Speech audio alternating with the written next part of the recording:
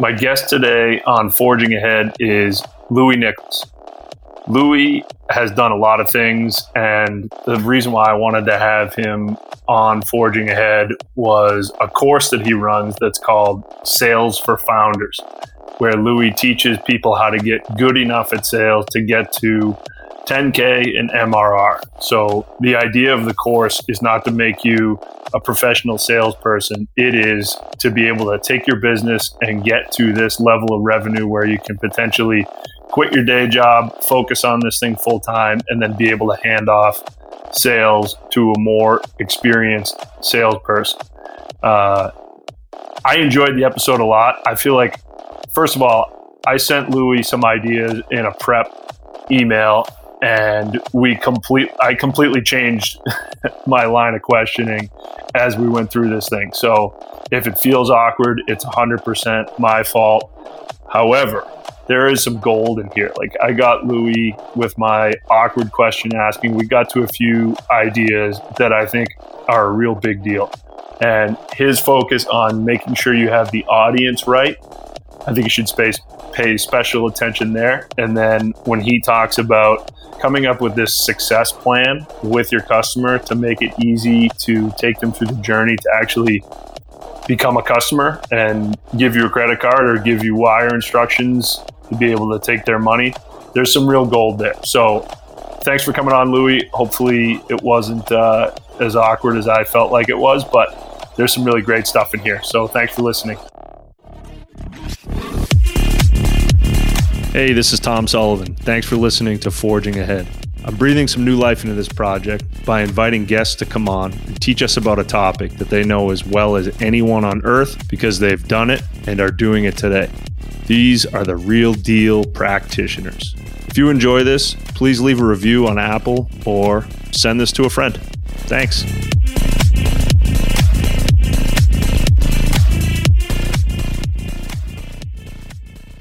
Hey, it's Tom, and I've got Louis Nichols with me from Zurich.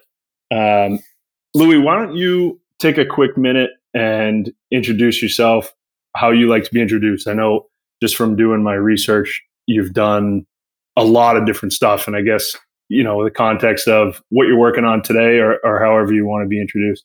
Yeah, sure. Thanks for having me. Glad to be here. So, who am I?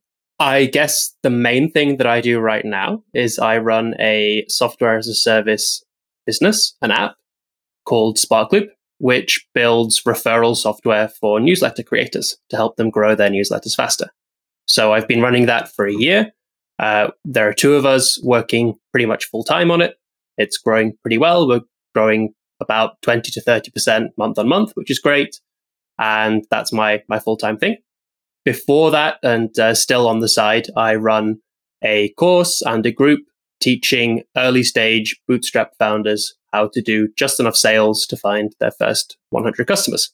And before that, I've grown and sold other startups, some funded, some bootstrapped, and done some consulting and all kinds of things that we probably don't need to jump into today. Otherwise, the hour will just be an introduction and people will be very bored.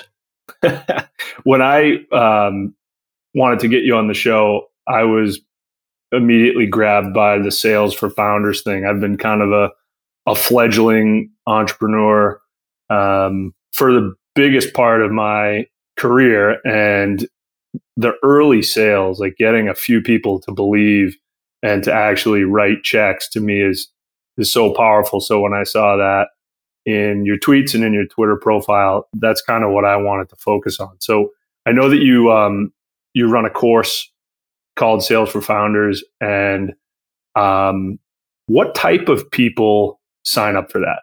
Yes. What type of people sign up for Sales for Founders? So most of them are founders, as the name would suggest, right? Yep. Most of them want to learn sales. Other than that, it tends to be technical founders mainly. So very often it's a developer who is maybe still working full time and starting a side project. Maybe they've tried different side projects and always failed. Maybe they have their own business and they found 2 or 3 customers somehow and have no idea how to find customers 4, 5, 10, and so on. So it tends to be someone in the early stages who really needs some some sales help and realize, hang on, we've got something here, maybe, but I don't seem to be able to move forward, and I'm not sure why. Is it like 0 customers and 0 reps selling? Oh, so it's normally really, well, it depends, right? So it's normally really early stage founders. Okay. I prefer people who have something that they're already trying to sell, just because otherwise the stuff is useful, but they will spend a lot of time trying to find a product idea or something that they can sell. So it's not necessarily the right time to to take advantage of a lot of the stuff in the course. But it is really early stage. So I say it's useful for anyone who's still trying to find their first 100 customers. Got it. And the tagline that I've seen in your stuff, which I love, is get good enough or just good enough to get to 10K in MRR. How do you define good enough? I would say I'm pretty much good enough. So I am a pretty terrible natural salesperson. I'm not particularly dynamic. Being British doesn't really help with that. We don't get very excited. I am a terrible YouTube video creator. I hate it. All that kind of thing, right? So not massively like an outgoing people person. Definitely not the kind of person who feels comfortable kind of negotiating and pushing people into buying something they don't need to buy. If you're a full-time professional salesperson, then you're really trying to close every deal and you're getting people to buy things in some cases that maybe they don't even necessarily need right now. As an early stage founder, all you need is just to be good enough at sales for it not to be the reason that you fail, and to get some customers on board and to understand what they actually want and don't want, and then to make them happy. And then at some point, if you're going to do, most people don't carry on doing sales past 50 or past 100 customers anyway. They'll switch to some kind of marketing, which is more efficient, takes them less time. But even if they don't do that, then they'll probably start to hire someone who does that at about 10K MRR anyway. And so that's why I say, let's get you to that point where you have a profitable business where you can afford to explore other channels and, go full time and have kind of a wage that keeps you alive. Yeah. I guess I have this, I know that I sent you this kind of like stock example, but I kind of want to keep pulling on a couple follow-up questions here, and then maybe we talk about it in a different setting than I sent you, but I'll keep it kind of familiar for you. So you're saying 50 to 100 customers. So that is, are those customers or users, or are the people that are that show up in Sales for Founders, they're mostly selling SaaS that is $50 or $100 per month per user? Is that the type of pricing that you're most familiar with? We really see everything. So the one thing that we say is it has to be a kind of a head-based decision rather than a primarily heart-driven decision, right? So the stuff that you learn in Sales for Founders will not help you, kind of the kind of sales you learn will not help you to sell a pair of designer shoes or like basically anything you'd buy from Instagram, right? We can't make you want something. We can just make you realize that you need something and help people move forward with like a decision that they would make, right? You can change someone's mind about whether they need software or not based on understanding them and helping them understand how it will help them achieve their goals, blah, blah, blah, blah, blah. You can't convince someone who doesn't find a pair of jeans cool that they would like, that those jeans are cool, right? So that's kind of the big decision, the big difference, I guess. We have everything. So obviously, if you're going to do sales at all, and if you're selling something to businesses, which is where sales tends to come in with those head-driven purchases, you're probably not selling it for less than $20 or $30 a month. On the upper end, we have several of the people who've been through Sales for Founders who've done well, have been selling to customers who've been paying over $1,000 a month. Really depends. Got it. And okay, let's talk a little bit about process, and we'll use kind of we'll make this sort of like prototypical person who shows up for Sales for Founders. That is, as you describe, a technical person. They've built something. Maybe they have a couple of people in beta, or they've convinced a few people to pay. Where do you start with them? Interesting. So where I start, I like to think of it as, how should I phrase this?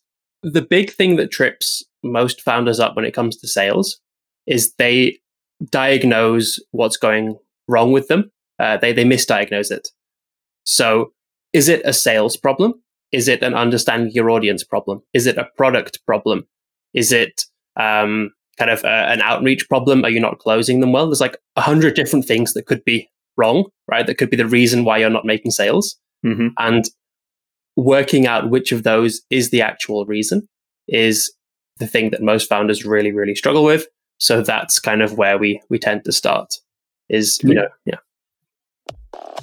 This episode of Forging Ahead is brought to you by SparkLoop. If you have an email list, a newsletter of any kind, you should consider using SparkLoop. It's the easiest way to add a powerful, effective referral program to your newsletter. Just like you see in Morning Brew, The Hustle, or The Skim, these people have been really successful in growing big lists by employing these referral programs that reward your existing subscribers for telling your friends. I think this is a really smart way to try to grow your list. So if you are interested in finding out more about SparkLoop, I just pumped them in Google. SparkLoop, SparkLoop, or you can go to sparkloop.app, or you can search Twitter for SparkLoop. There's some good conversations going on, and you can even bump into the founder, Louis Nichols. SparkLoop. I love that. This is putting you on the spot, but could you think of maybe an example of a misdiagnosed problem that you can kind of unravel and figure out is actually this other thing that they're doing wrong? Yeah, it happens quite a lot. So one that will happen is that people will reach out to, so a really common one is that people will have like one customer who maybe they built something for them as a contractor or as a freelancer, or maybe even at work. So they know someone is buying this thing for some reason, but they didn't do any sales to get that person, right? Someone came to them and said, hey, can you build me this thing that I need? And then they go away and think, okay, that's really cool. I should turn this into a product and I should go and find more people like this person who needs that. And what they do is they misunderstand what it is about that person that makes them a good fit to want to buy the product. They're like the original customer that they had, who they didn't have to sell to. So what they'll do is they'll go away and they'll send out, like, let's say they'll send out 50 cold emails, get no responses, and think, oh no, I'm really bad at cold email. I've never done this before. That must be the hard thing that I've got wrong. Let's go and take Sales for Founders and work out how to do cold emails better or outreach better. And I would say more often than not, it isn't that they're doing bad cold outreach at all. I mean, they probably are doing bad cold outreach, but they would have failed even if they were doing good cold outreach, because they just don't understand the person they're trying to sell to. And they're kind of sending these cold emails to people who would never buy their product, even if they had amazing cold outreach. So what's the fix there? I mean, is it the obvious? I mean, it depends kind of. You have to work out like why did they make those assumptions that person was the right person, right? And then go back to maybe the original customer and work out, okay, why did that person actually buy? What will he have in common, or what they have in common with other people who would also buy, who would be a good target audience for this product, and kind of understand on a more fundamental level there, right? And I would say nearly all sales problems do stem from that, like that misunderstanding the audience, because if you really understand your audience very well, then everything else is kind of obvious. Yeah, I love that. And that's kind of like where my brain would go. You go back to the person who's paying you and take them out for coffee or lunch, or sit in their office for a couple hours and try to understand why they're continuing to let you swipe their credit card every month, and then maybe try to build, I guess. So when you fix that problem, I feel like that's probably pretty common. And as you started saying it, I started cringing a little, because I know I've done that. We like have something that feels like it's working for one person, and then you just kind of go off to the races without doing that pause and saying, well, why? So once you sort of solve that piece, what should people do next? They've got, this understanding the audience sorted out. What's next? Yeah. I don't know that there is a next, right? I think that's part of the problem of how people try and learn sales as well. A lot of places, they really want to give that people want a structure, right? They want someone who's going to come to them and tell them, okay, this is what you do. First, you go and fill out this sheet. Then you send these cold email templates out. And these are the best cold email templates. These worked for me really well, right? Look at this case study. And then you do this call, and then you send them this, and this blah, blah, blah, blah, blah, right? And that doesn't work because no two founders are ever in the same position, right? And the whole point of understanding your audience is giving you the tools to understand, okay, I understand this customer. I understand the audience really well. I know where they hang out. I know what they're kind of interested in. I know what the motivations are for them to buy. I know the awareness level that they're likely to have and which awareness level I should go after first. So because I know all of this stuff about my audience, I know that probably I should send out some LinkedIn messages, or I should send some Twitter DMs, or I should go on a forum and post something there to get people interested, to find people out. Because I understand my audience, I know where the best place to find them is, right? So there's no one step. There is, based on how you understand your audience, there is probably one or two things that you would try that seem like they're likely to work. And that's where I would go next, right? Is to talk to more people, obviously, like the the person you've talked to. And I think if you're very early stage, then you don't want to go too salesy too fast, right? That's more of kind of, you'd want to go the approach that Rob Fitzpatrick and the Mum Test would kind of advocate for, which is more along the lines of, hey, I'm a clever, intelligent, friendly person who has the ability, the capability to help you and make your life better. You know a lot about this thing. Can we go and get a coffee and talk about it and see if at some point I might be able to improve your life? Got it. So what about what are some of the other like skills or mindset things, or like big buckets that you build your course around that you think these folks need to know? Yeah, interesting. I'd say there are three kind of fundamental parts to it that I think are novel and difficult for people to understand, and that if you crack them, then you are an effective salesperson normally. The first is what we've kind of already talked about, which is the hardest thing, which is understanding your audience, and even working out or even understanding what it means to understand your audience. A lot of people think they do and they don't. Maybe we can talk about that quickly at some point, exactly what that means. The second thing is then understanding how to put that together into a coherent customer journey or story that you can nudge the customer along. So from where they are now to where they want to be with your product, how do you get them from, first, to even understand what that is? Secondly, how do you get them interested in that? And thirdly, how do you get them from where they are today to where they want to be? That's kind of, the sales journey, and understanding that you are someone who is helping them get from where they are today to where they want to be, almost like a consultant. Definitely not someone who's trying to pressure them into doing something or negotiate with them and trick them into buying something they don't need. That's also hard for people, especially technical founders tend to have a very negative view of a salesperson because most people, when they're being sold to well, they don't realize they're being sold to. They feel like they're being helped, right? So you have a very negative view of sales. And then the last thing is just kind of the more fundamental concept, which is more about, especially for cold outreach or any outreach in general, which is making sure that everything you do, you understand in terms of the balance of risk and reward, and that for every action you want someone to take, you make it very clear in your own mind that the reward they are going, or the expected reward they expect to get, is worth more, outweighs the balance of the perceived risk in taking that action. Got it. Let's circle back now and hit that audience piece. What does it actually mean? Like I feel like we could spend the whole time talking just about audience, but when someone claims to understand their audience, how do you test that to make sure that that's a real statement? Yeah, so I tested actually with kind of asking them to write the story of how a typical customer of theirs will go from where they are, like at the beginning of the story to the end of the sales story, right? Like, what are they doing today? What is in their life that's going to make them interested? Where are they hanging out? What's happening in their life that's going to make them want to even hear about what you have to sell? Why do they need it? What will it improve in their life? What will go wrong if they don't improve it, right? If they don't have your product, all those things are I split it up into the pain, which is like the concrete amount of value they're losing right now by not having your product.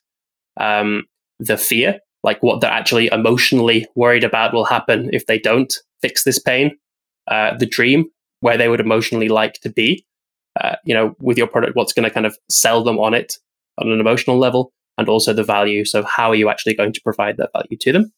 I think those are the main parts. And then also just obviously where they hang out, what the right kind of, the right channel to attract them on is, what kind of objections they're going to have, all that kind of thing. Normally in the course and just in general, when I help people through this, I tend to think of it as writing that story from 3 different perspectives. So from the perspective of the accountant, who kind of understands all the actual numbers in the business and why it makes sense for them to buy your product and how. Then also from the kind of perspective of a life coach or a business coach, maybe an executive coach, who understands, okay, what are the things this person is worrying about? What are the things they want to achieve on a kind of an emotional level? And how will the product fit in with those? And you can sell to them on that level. And then also kind of from the perspective of an executive assistant, maybe, who understands where and when that person will be the customer, when they'll be receptive to being sold to, and via what channels, that kind of thing. Could we take a crack at tying this, if you're open to it, talking about the really early days and first customers for SparkLoop? Yes, sure. Yeah. So, what did you do? I know you've had a few cracks at this. You've got a legit playbook that you are offering to people in a course format. And I'd just love to hear maybe some examples of what the really early first customers chasing people down to try to get to that magical 10K number. How did you do it? I don't know how to answer that question. How do I do that? It's a lot of different things, right? It changes every time. Is there like a specific sale you'd like to dive into, or I guess for SparkLoop, maybe we could just talk about the beginning. So that tool built before you went out to sell it? I guess tell me about the really early days when you started SparkLoop, and was that something? How did you find the right audience for people that have newsletters? Is it? I feel like my question is not super clear, but I guess what I'm hoping to figure out is maybe to take this audience understanding thing, the story of writing about pain, fear, and dreams, and applying it to people that have newsletters. Right. Yeah, sure. So I think when it comes to finding the very first customer, I don't really think you can go through this. I don't think there is an approach that works in this way necessarily. I think you have to be kind of in there, and you have to be talking to an audience of people. So in my case, I was talking to an audience of newsletter creators, right? What's the best way of describing that? I don't think this approach of this comes later when you're actually trying to sell to them, right? If you're in the very first early stages of making the first or second or third sale, I would then go for more kind of the approach that Rob advocates for in the Mum Test book, which is just more about just talking to people who have the potential to be a good customer. So they have enough money, they have decision-making kind of capabilities, they are people you have easy access to and enjoy working with, and who you can sit down with and reach, right? Who you can talk to, and they will take your phone call, even though you have nothing to offer them yet, and spend half an hour chatting over a beer or something. So I think the stuff I'm talking about, kind of formulating the sales story, is more, okay, once you have 2 or 3 people who are interested, how do you then make sure this is the right people to go after? And how can you kind of reliably and repeatably close them or close deals with them? Got it. And I guess the initial outreach thing, maybe a smoother transition to me fumbling around here, would be to talk about when a founder is ready to, go out in public, whether that's on, LinkedIn InMail or Twitter DM, or picking up the phone or sending cold email. What are some of the things that they struggle with most, and how do you help people, with that outreach piece once they've got that audience thing dialed in? Yeah. So you have a few things there. You have the channel, like you'd already touched there on a couple of different potential channels you can take.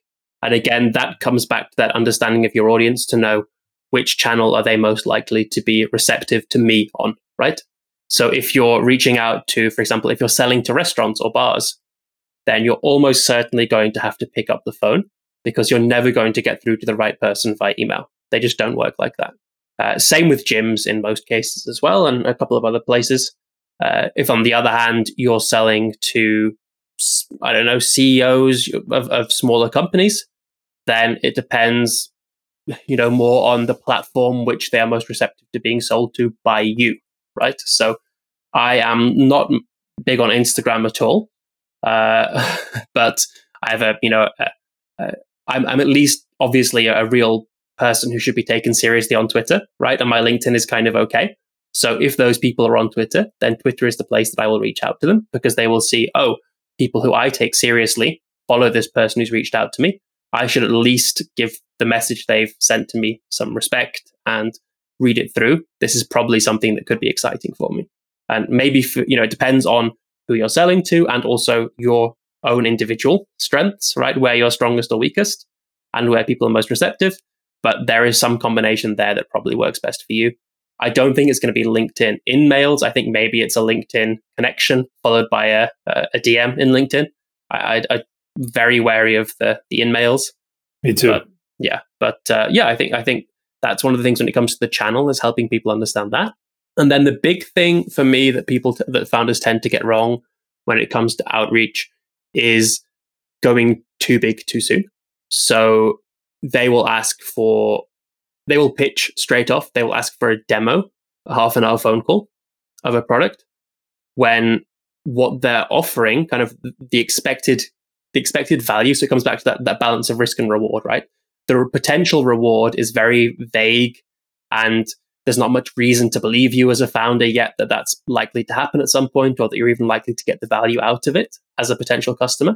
But the expected kind of the perceived risk, having to get on a phone call for half an hour where you might be pitched repeatedly and then get another follow-up sequence of like 6 to 8 emails that you're going to have to delete.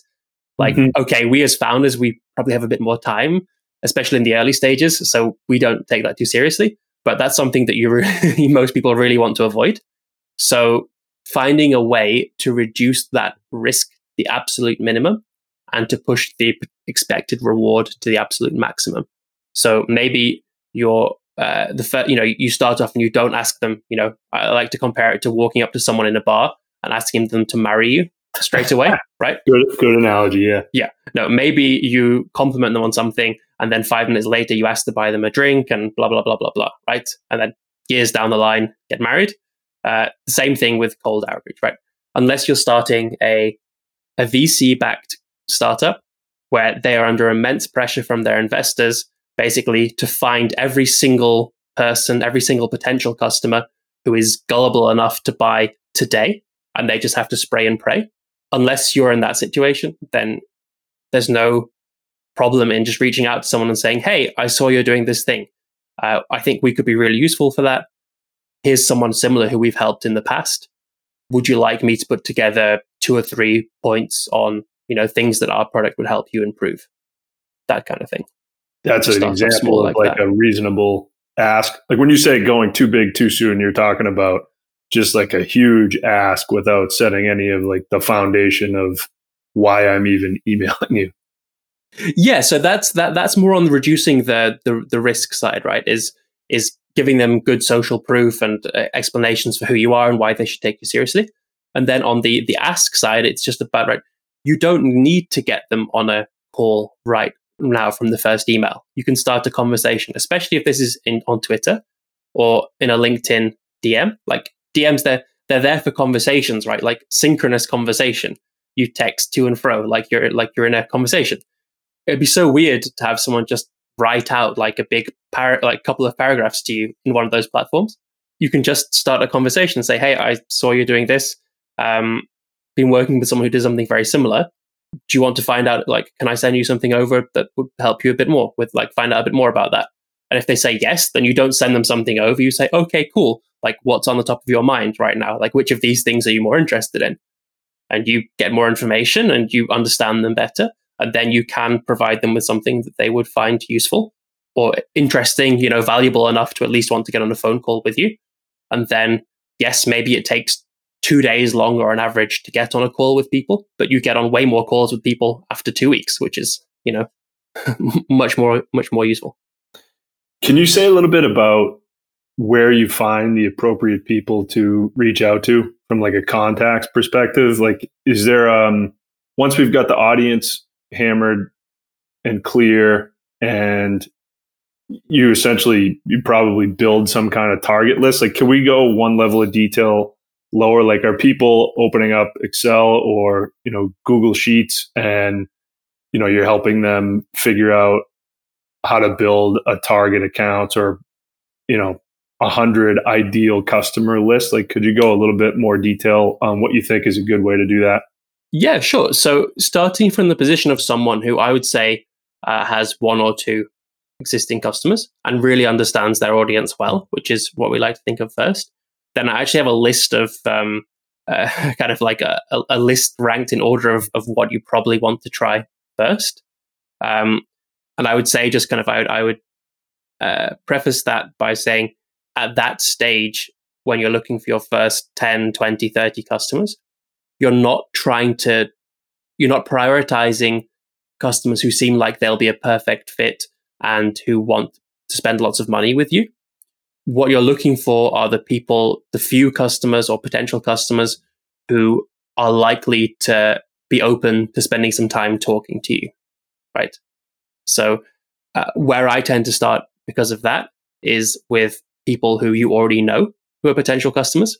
And if you don't know anyone who looks like they would be a good fit customer, that's kind of, if not a red flag, then an orange flag straight off the bat. Mm-hmm. It means you probably don't understand your audience very well if you don't know any of them other than the one you already have. If that doesn't work, or if you get a couple of customers from them, then the next step that I would go to is to talk to so customers you already have, or the last lead that you talk to for a warm introduction of who they think you should talk to. So getting a referral from potential customers you've already talked to or from existing customers, that should work. If they don't have a recommendation for you, then the next thing I would do is to go through their LinkedIn. So these potential customers or these existing customers, I would go through their LinkedIn, I would go through their Twitter. I would find several people who they do know, who maybe they didn't think of in the moment, who you would like to talk to, who would be a good fit. And I would go back and ask them to introduce you to them. After that, then I would go to my own network. So friends, family, colleagues, people who I know in their networks, and ask them to connect me. And I would do as much of the work as possible so that they actually say, okay, yes, I do know these 3 people and I'm happy to connect you. After that, if you're still kind of struggling, then I would tend to go to more established founders who are in the same space, not competitors, but let's say, for example, so in the newsletter space, right, with Sparkloop being a referral tool, I can reach out to founders who run opt-in widgets and tools, for newsletter subscribing forms. I can reach out to people who run email service providers like ConvertKit, for example, and ask them if they have any recommendations. I can reach out to people who do consulting kind of and help people set up newsletters and ask them if they have any recommendations of people I should get in touch with or how to get in touch with them as well. And then after that, then it becomes more structured. And hopefully, if you haven't got to, at least 10 or 20 customers by doing that, then that's also kind of an orange/red flag for me as well. That tends to be a signal that something has gone wrong in the understanding your audience part. After that, I would, think about, where does my audience hang out online? Where do they hang out in real life? Where can I go and find them? And what is the right time to find them there? And, if you, after all that, you still are doing outbound and you still don't have kind of a steady stream, it's not obvious to you where customers will come from, then that's when you get into that area of, scraping LinkedIn or Product Hunt or Angel List and all those different kind of things where you basically do end up putting a lot of people into a CRM and doing outreach that way. How different, like, if you think about the different frameworks on starting businesses, where you have the lean startup, where you have Steve Blank's work. And I actually had heard you talk about Rob Fitzpatrick in another podcast, but I haven't had a chance to dig into his stuff as much. Would you say that the course that you put on, Sales for Founders, is like a follow-up to doing the customer development work where you're like going out to talk to 100 people who might be in your audience? Or is it really similar? I think all of those frameworks are telling you what to do. All Sales for Founders is doing is focusing very specifically on how to do it, and literally just the how to talk to people and get them, like how to find people, how to talk to people, and how to get them to buy from you, right? So it's some of the stuff you will learn there overlaps with what Rob Fitzpatrick talks about, for example. None of it is new or kind of exclusive to Sales for Founders. It's just in an easy way of understanding, okay, what am I doing wrong, and then what do I need to do? And what do I need to change to improve that? Some of the stuff will be really useful in the very early stages, but all I'm trying to do is to help people understand, how do I do sales better? Yeah, makes really good sense. What about as they get further along, and I think I kind of have got a better sense of the way that you look at Sales for Founders, and it isn't necessarily the stage where you get to some kind of repeatable sales process where it's like an initial outreach and then a discovery call and a demo. But how do you coach people that come from a technical background to ask people for money? Like eventually a customer is somebody that's going to sign a sheet of paper and give you a credit card number or a wire or something like that. How do you tackle that stuff? Yeah, it's something people get really uncomfortable about, asking someone for money. So where the first thing I'll say is that's why we put together a customer journey, basically a series of steps, right? And you always want what I call a success plan for your customers.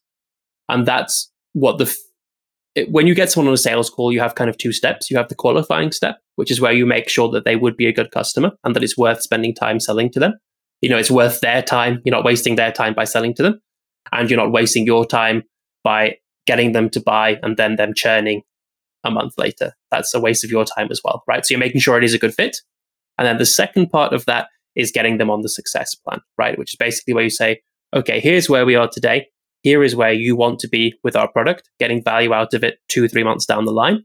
What do we have to get you to do from today to get you from there to where we want you to be? Let's put that down together, step by step. What are potential hurdles? When does this thing have to be done by? Do you have to get, a buy-in from your boss? What goals are we trying to achieve? Why, how much value do you expect to get out of it? And how can I show you the value you can expect to get out of it? When are we going to do this next step? When are we going to do that step? When's the next call, right?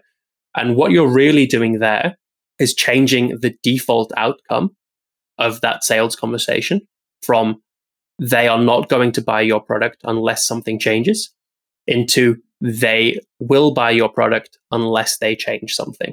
And that's kind of the really powerful mindset shift, because people hate change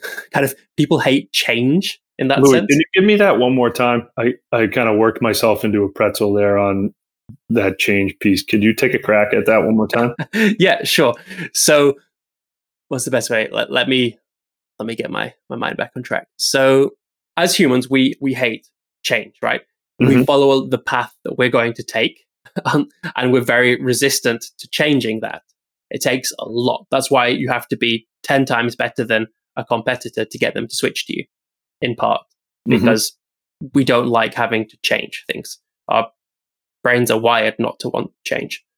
So what you do as a salesperson is you are trying to create a shared plan for the future together with that customer that creates an outcome, a default outcome, that unless they come to you with new information, which changes the plan, they will become your customer and they will be successful with your product. That's why you create the plan, right? If you instead say, okay, why don't you go back to your boss and see if you want to do this thing and let me know, and then we can set up a call and then we can onboard you. That's much less likely to work because it involves them going to change things. If you give them the plan and say, look, here is what we're doing, here's what we've agreed on, here's why we're doing it, and ask them to follow it, then they have to make the change themselves. They have to say, no, that bit here isn't true anymore. We don't want to do that bit anymore, or something has changed. And obviously, sometimes something will change, right? Someone will get fired, coronavirus will happen, and things will change. But in general, you're at least twice as likely to close the deal when that happens. And it also helps you, which is bringing it back to the original point, which you asked about, was like, how do you help founders feel comfortable asking for money? Which is when you have it in that process, the sales doesn't end with asking for money. Asking for like them paying is just one of the steps in this success plan you've put together between where they are today and them being successful with the product, right? So it's just them checking off a box, basically. It's like you would never feel weird about paying, I don't know, $5 to go to the swimming pool, right? Because you're thinking, okay, I'm here today, I'm going to go swimming. Mm-hmm. It doesn't end at paying for the swimming pool, right? Like paying for entrance to the swimming pool. And that's the same kind of thing you're doing, right? It's just a routine part of the process. I feel like I've done like a shitty job leading you along here, but I feel like that to me is like gold. Like, so you're talking about with one of your founders that you're teaching to sell, part of the thing that you teach is with their prospective customer, they sit down and early in the process, they agree to this plan for how they're going to work together. And then asking for money becomes just one of the items in that plan. Exactly. Yes. Okay. So first you sit down with them and you make sure that it's even worth spending time creating the plan with them.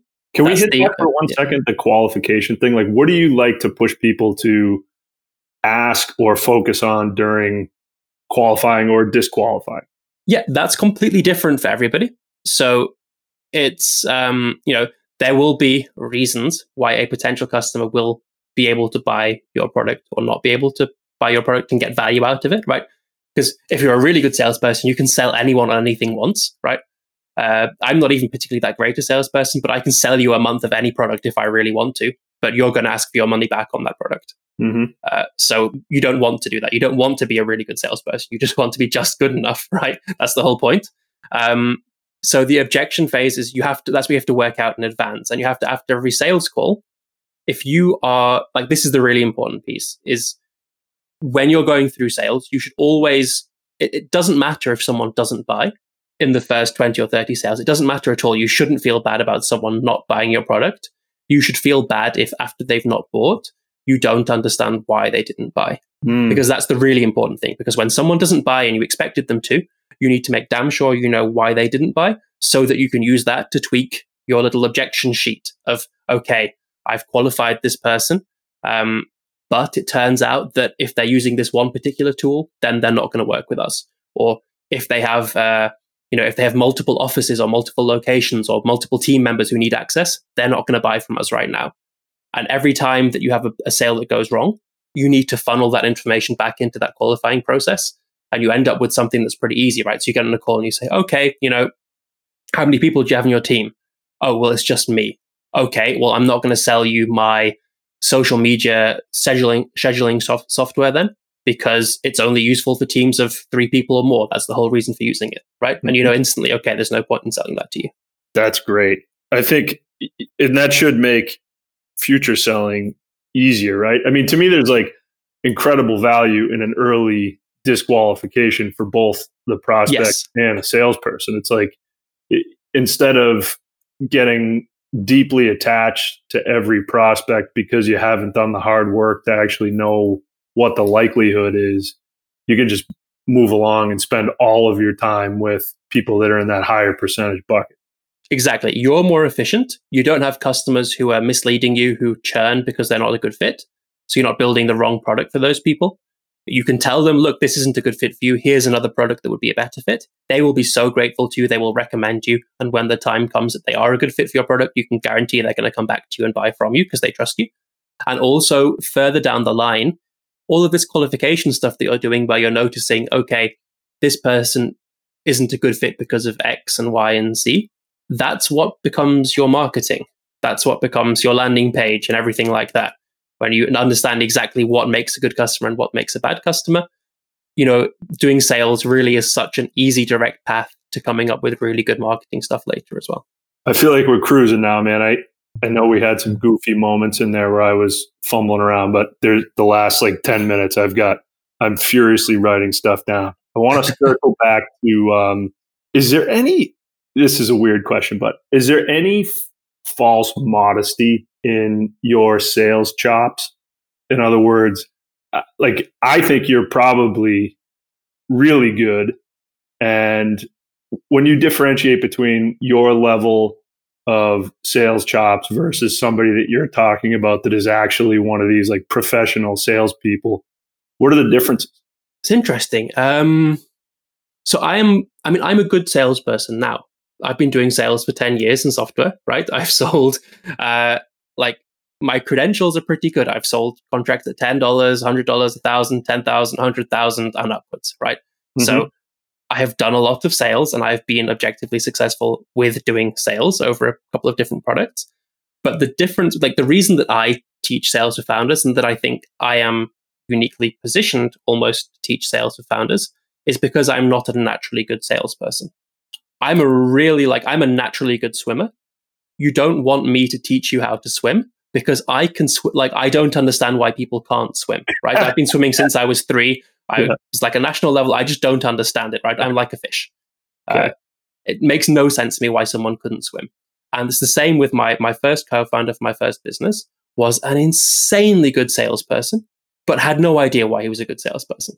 And that made him really bad when it came to building a sales team because he just couldn't understand why other people weren't as good as him.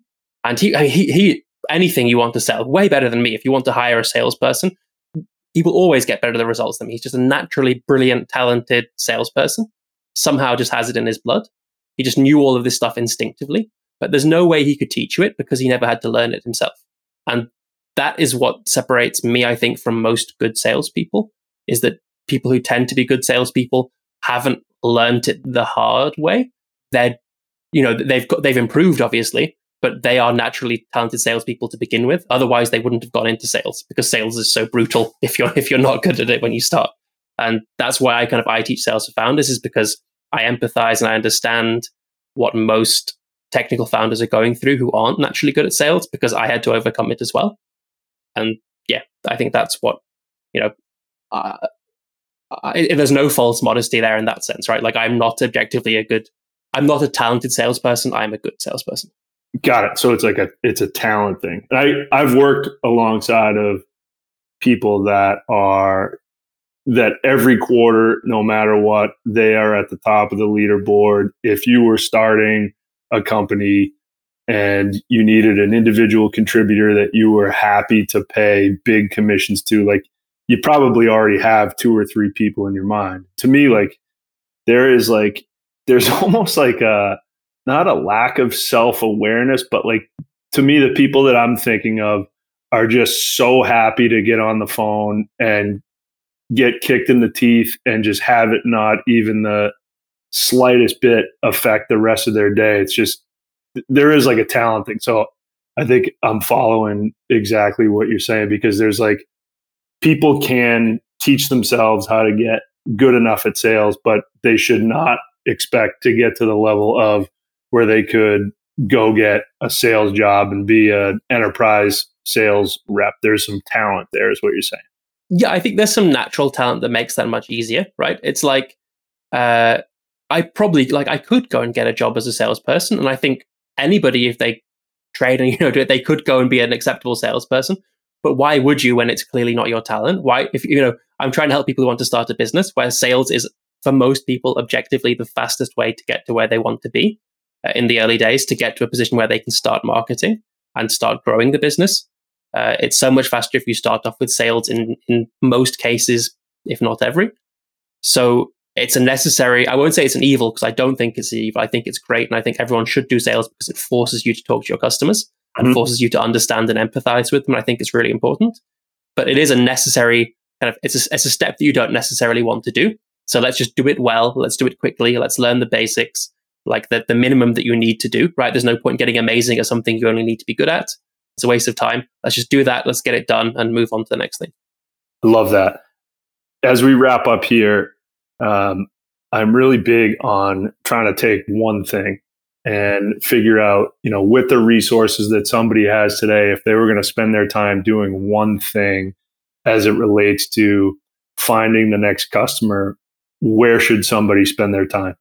One thing, I don't know if this is a cop-out, but I would say the most important thing that most people will not do when they're struggling to find their next customer is to really step back and reflect on why they're struggling to find their next customer. Don't go with the gut instinct of what you think has gone wrong and try and fix that. It's probably not right. Look back, look at understanding that customer and work out there is something you're missing 9 times out of 10, that when you realize that and when you understand your customer better, it will be obvious to you what you were doing wrong. So I would say spend more time understanding the customer on a fundamental level is probably the thing I would recommend to everyone. And what kind of, I know this is going to be a different for every business type of thing, but what do you think would be like an acceptable cadence or have a prospecting habit for a founder to build? Like how many touches per day, or like when should they be doing that as part of their day? Like, is it, 10 emails, 10 Twitter DMs every single day for a month? Like, how do you typically coach people through that piece? Yeah, I think it changes as you ramp up, right? So in the early days, I would say what I like to imagine is you need to cast, if you don't understand your audience too well, and you've kind of got yourself into that pickle of maybe not starting off in the right way and having 1 or 2 customers who are already paying you and you don't really know why, and you're struggling to find customer number 3, which is really common.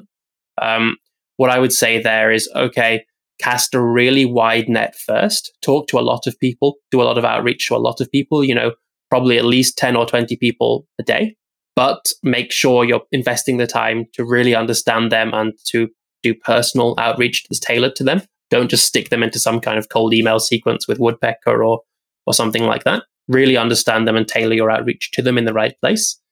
Then from there, go very narrow, slow it down a bit, spend even more time reaching out to those people who you think are a really good fit through the warm connections, through friends of friends like we talked about. And then from there, broaden it and open it up again. And you should see a bit of inbound happening, a bit of word of mouth, that kind of thing, which means you normally, if things are going well, you're probably not going to have to do outreach for a long time anyway. You don't have to do like 10 or 20 every day for a long time. It's normally just a phase at the beginning to get the momentum going. And if you are in that market like Nick from Dentally, who is in one of those markets I talked about where reaching out to dentists, the only way to do that is outbound. So he knew he was in that market. He understood his customers and his audience well enough to realize that was the thing. And in that case, he just had to go for 10 or 20 every day. And that's the way to do it. But you will know that if you understand your customers. Louis, where can people find you? Best place to find me is probably on Twitter. So I hope you'll put that in the show notes, but it's Louis Nichols with an underscore at the end. Otherwise, check out salesforfounders.com. There's a free email course there as well on sales, the basics. And I am always happy to talk to people about sales and building businesses and just general stuff, especially with a pandemic happening where I can't go out and meet new people anyway. So shoot me an email, louis@salesforfounders.com, and I'd be more than happy to chat or jump on a call or whatever. This has been really fun. Thanks so much, Louis. Thanks for having me. All right, I'll talk to you soon. Bye-bye. This episode of Forging Ahead is brought to you by Carrot Cake. Carrot Cake is a weekly newsletter that I write that helps you figure out what to read, watch, or listen to next. You can avoid that odd 15-minute period of thumbing through Netflix or trying to figure out what you should watch on demand by subscribing to this newsletter and getting fully vetted recommendations. The letter also contains a question or two every week that has been impactful for me to consider that I'm passing along to you. You can find Carrot Cake. It is a Substack newsletter. So the URL is carrotcake.substack.com. Love to have you on the list.